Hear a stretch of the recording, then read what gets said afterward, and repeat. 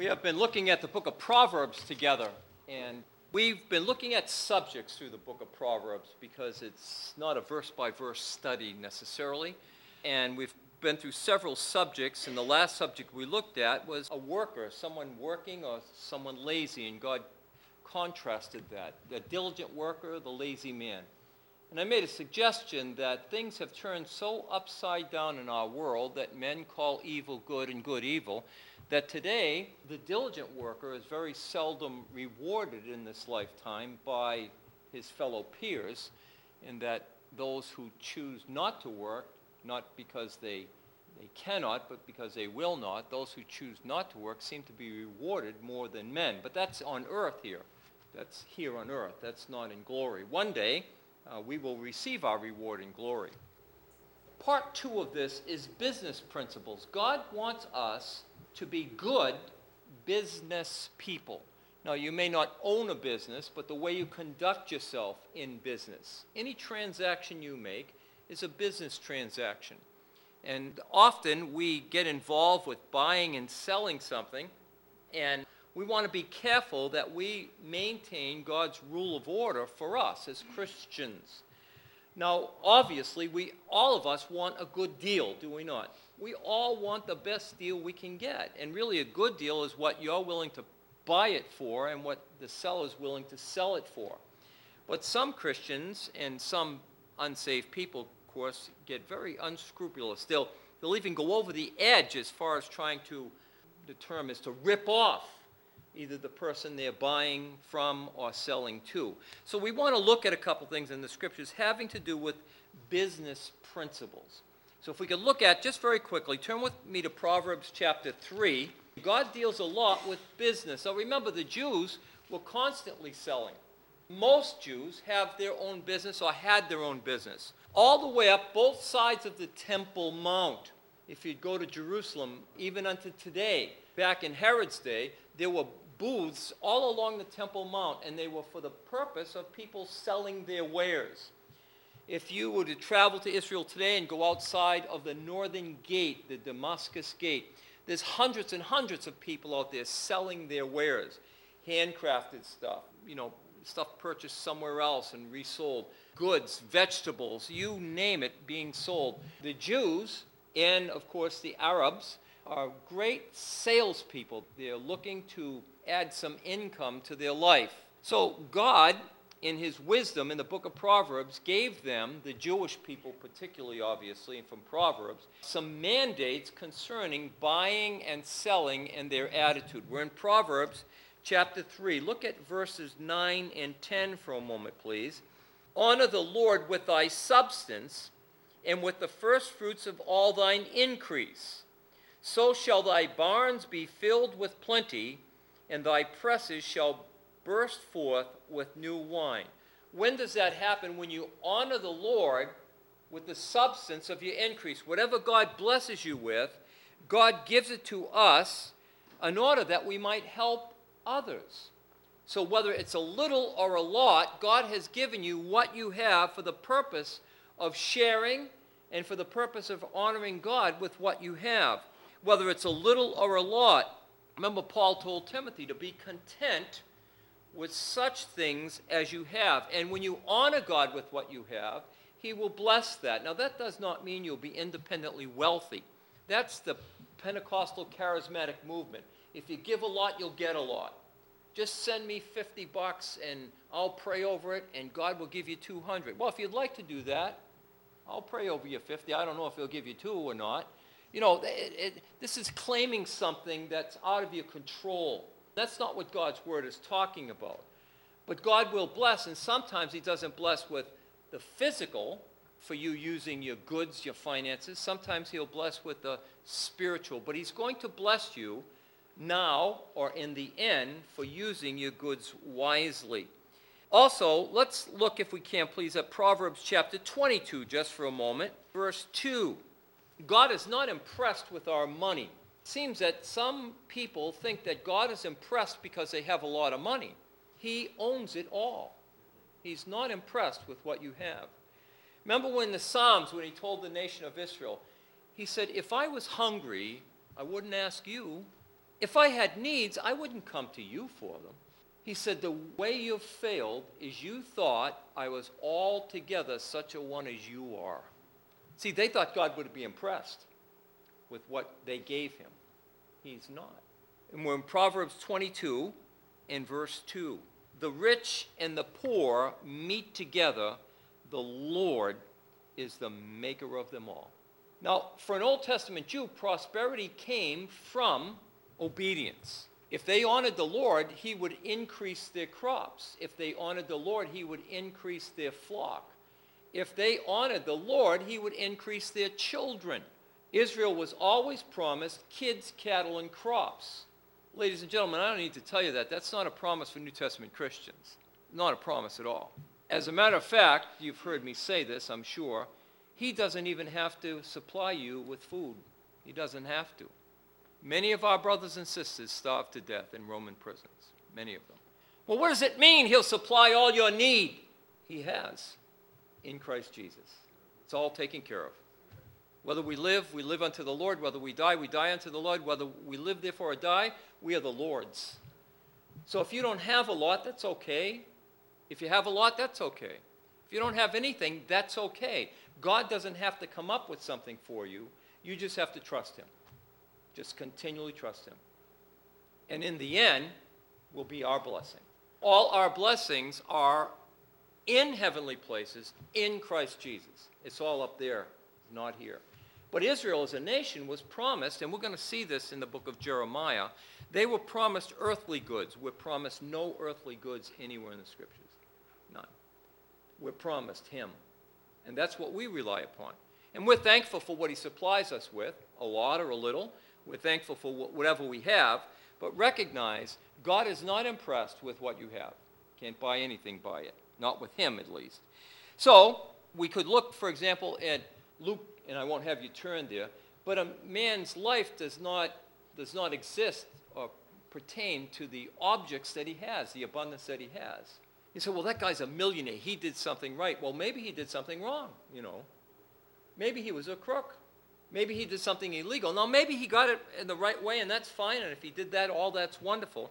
But I'm a millionaire, too. As a matter of fact, I'm a billionaire. You didn't know that, did you? It's just I haven't cashed it in yet. When I cash it in, and you get there, I'll share some of it with you. It's all in glory. It's all in him. It's in Christ. So money cannot and will not buy the kingdom of heaven. It can't buy salvation. Let's look at a couple of Proverbs on that, please. Turn with me to Proverbs chapter 10 and verse 2.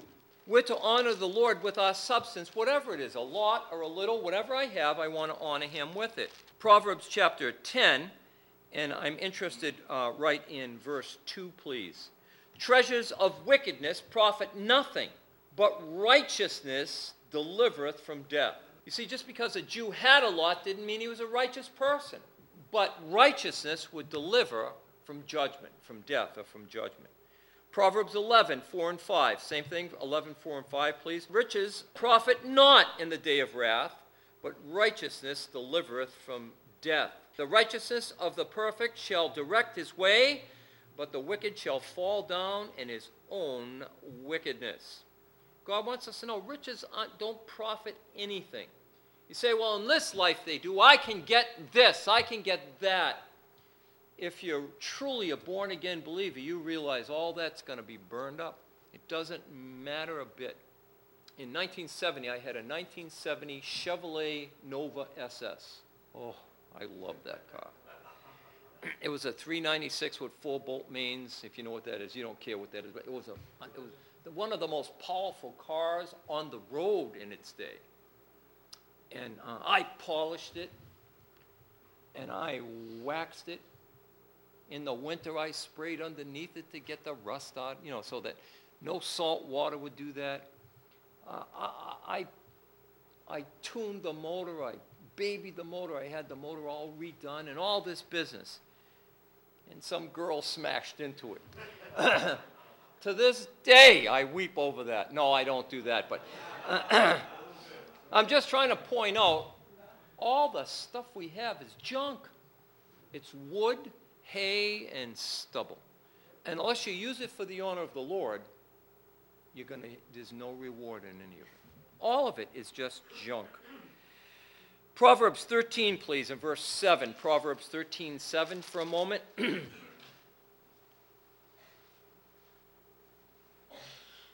A wonderful passage here, strikingly difficult for us.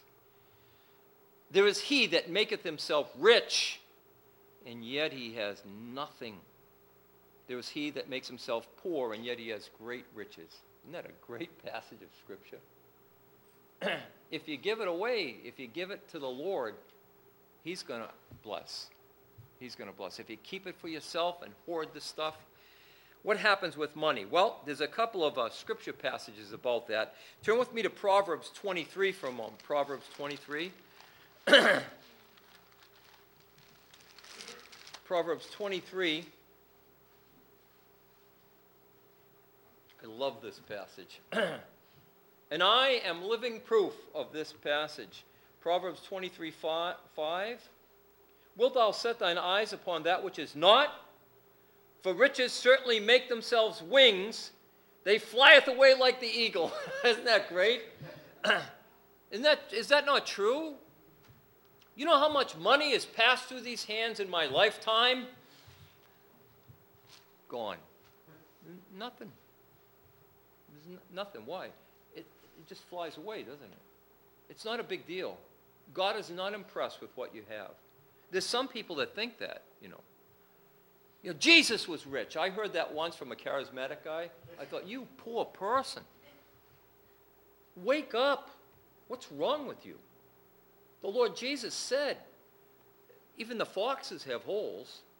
The Son of Man has nowhere to lay his head.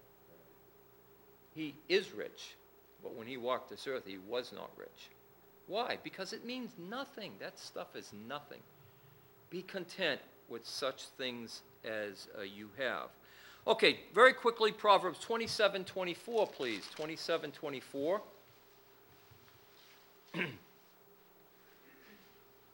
27:24. For riches are not forever. And notice, and, let me continue on, doth the crown endure for every generation. So the crown doesn't endure. Riches don't last forever, and neither does a position in life. It just doesn't last. Why? Because they're fleeting. That's men's impression of them, that everything's good, money is a good thing. Another place, please, in 15 and 16. Money is alluring. That's the problem with it, is it not? It's alluring. If you've ever seen a big pile of money, you just want to jump at the thing for some reason. You know, money is alluring, and it can be a drawing factor in our life. But if we recognize that God is not impressed with that, it has a tendency to hold us back in our want or greed for it. We're in Proverbs chapter 15, and look at verse 16 for a moment. Better is a little with the fear of the Lord than great treasure and trouble therewith. You know the story. The Kennedys were beyond wealth. You know the story. Would you trade with them for anything? Horrible, horrible lives. You say, well, it was their own fault. I don't know if it was their own fault, but they sure proved this. They sure proved this one. You couldn't buy the trouble that they had. You couldn't buy your way out of it. It came their way. Then there's a beautiful passage here, please. Notice in verse 15. Better is a dinner of herbs than where love is, than a stalled ox and hatred therewith. Essentially, you know what a stalled ox is? That thing's called veal. An ox that's stalled is something that can't move, and so even his muscles, everything in him becomes very, very tender. But it's better, he said, to eat dandelion greens than to have this and be happy, than to have this ox that can supply hundreds of pounds of meat in trouble with them. It's better to eat dandelion greens. So one passage of Scripture I wonder about. You know, I like meat a lot, you know, but that's what God says. It's better to have herbs than to have an abundance and hatred therewith. Now, when we're talking about money, you know this very well, and I only have 1 minute left. God tells us not to be dishonest. And this is interesting because he talks about this in varied ways, and you know most of the way is wrong weights. Wrong weights. You know what weights are in a scale that when you brought your goods to a place, they would weigh those goods. And if the guy would put in poundage of silver or gold, and whatever the poundage came to, whatever they weighed, well, that's what your goods were worth. But this fellow would often make it lighter so that you had to put more goods on, or heavier so you had to put more goods on. Whatever he was trying to do, this was stealing from people when they had wrong weights. That is, they were a wrong balanced scale. And so God lets us know that cheating someone is very contrary to his word. Now, I mentioned to you I like a deal, and I know you like a deal. As a matter of fact, when you go to, for example, the Middle East, I've been to Israel on a dozen occasions, when you go there, people are discouraged with you if you're not willing to barter with them. And I like it. It's fun, kind of. But then you get to a serious point where this guy has $10 invested in this item and you want it for $5. And you try to rip the guy off. Listen, he worked hard for that. He worked hard for that thing. You should at least give him what it's worth. You shouldn't try to steal from him. I've seen some guys in action at buying cars, and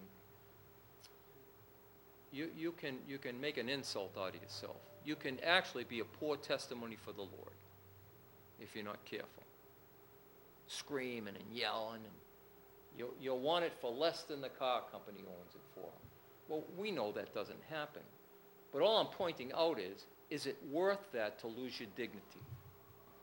Is it worth it to lose your testimony over a couple of cents? Remember one time in Israel, I haggled with a guy over some bowls that he had, some very beautiful bowls. And I wanted to bring them home to Nance, and so I kind of bartered with him, and he wouldn't come down to what I thought, and I thought, well, I'm not going to buy them here. I'll look for more bowls throughout this marketplace. So I went, and I found some bowls, and they were much cheaper than his bowl. And we were walking back out that way, and he said, "Come here, smart American, come here." Uh-oh. So I walked over with my bowl. "How many shekels did you buy that for?" And I told him, I forget the exact amount. He wanted, let's say, 40 shekels for his bowl, and I got this one for, let's say, 30. "Oh," he said, "you paid 30. Good deal," he said. And he began to show me the bowl I bought compared to his bowl. I got ripped off by the other guy. I should have paid the 40, you know. He said, "Your bowl will break soon on the way home in my suitcase." The bowl broke. Well, it was no good. It was no good. But see, I wanted the best deal I could. And this guy was honest, and no, he wasn't honest. He was laughing at me, as a matter of fact. "Smart American," he said, "smart American." But we need to be careful that we're not trying to steal from people. I won't have you turn there right now. We're going to stop right now. But the scripture talks about saying to the seller, "It's nothing, it's nothing." And then it says, when you go away, you laugh. In other words, you just beat that guy out of something. Say, "Well, it's more money in my pocket." Yeah, but there's shame in there. And the Lord is not honored with it. But we need to be careful. A fair day's wage. I've been involved and have seen many Christian men, particularly I've seen this in carpenters because I had two friends that are good carpenters, and my father-in-law was a carpenter among Christians. They expect Christian workers, men that work for a living, they expect them to come to their house and work for nothing, Listen, the labor is worthy of his hire. And a good deal is he should be willing to do it for a little less, and as a Christian, you should be willing to pay him a little more because he's a Christian. And somewhere that's going to meet in the middle, isn't it? Well, we'll talk about this a little bit later on. God warns us as Christians not to be partners with people that are crooked. If they're crooked, stay away from them. Don't be partners with those. Don't get involved with those people. So we'll talk about this one more time. It won't be next week. And the next time we get together, we'll close out the book of Proverbs together. Let's pray. Father, thank you for your word. I thank you, Father, for your truth, for the book of Proverbs. It enlightens the eyes, it enlightens the soul. It brings us some wisdom that we so desperately need, even in these present days. Father, help us to recognize the principles that are included therein. Help us to realize, Lord, that you have a different day for us as New Testament believers, but your principles remain. That we are not to be ungodly, unkind. We are to trust you with all our heart. We are not to look to take from people, but rather we are to look to spread your word and your glory. We pray in Jesus' name, amen.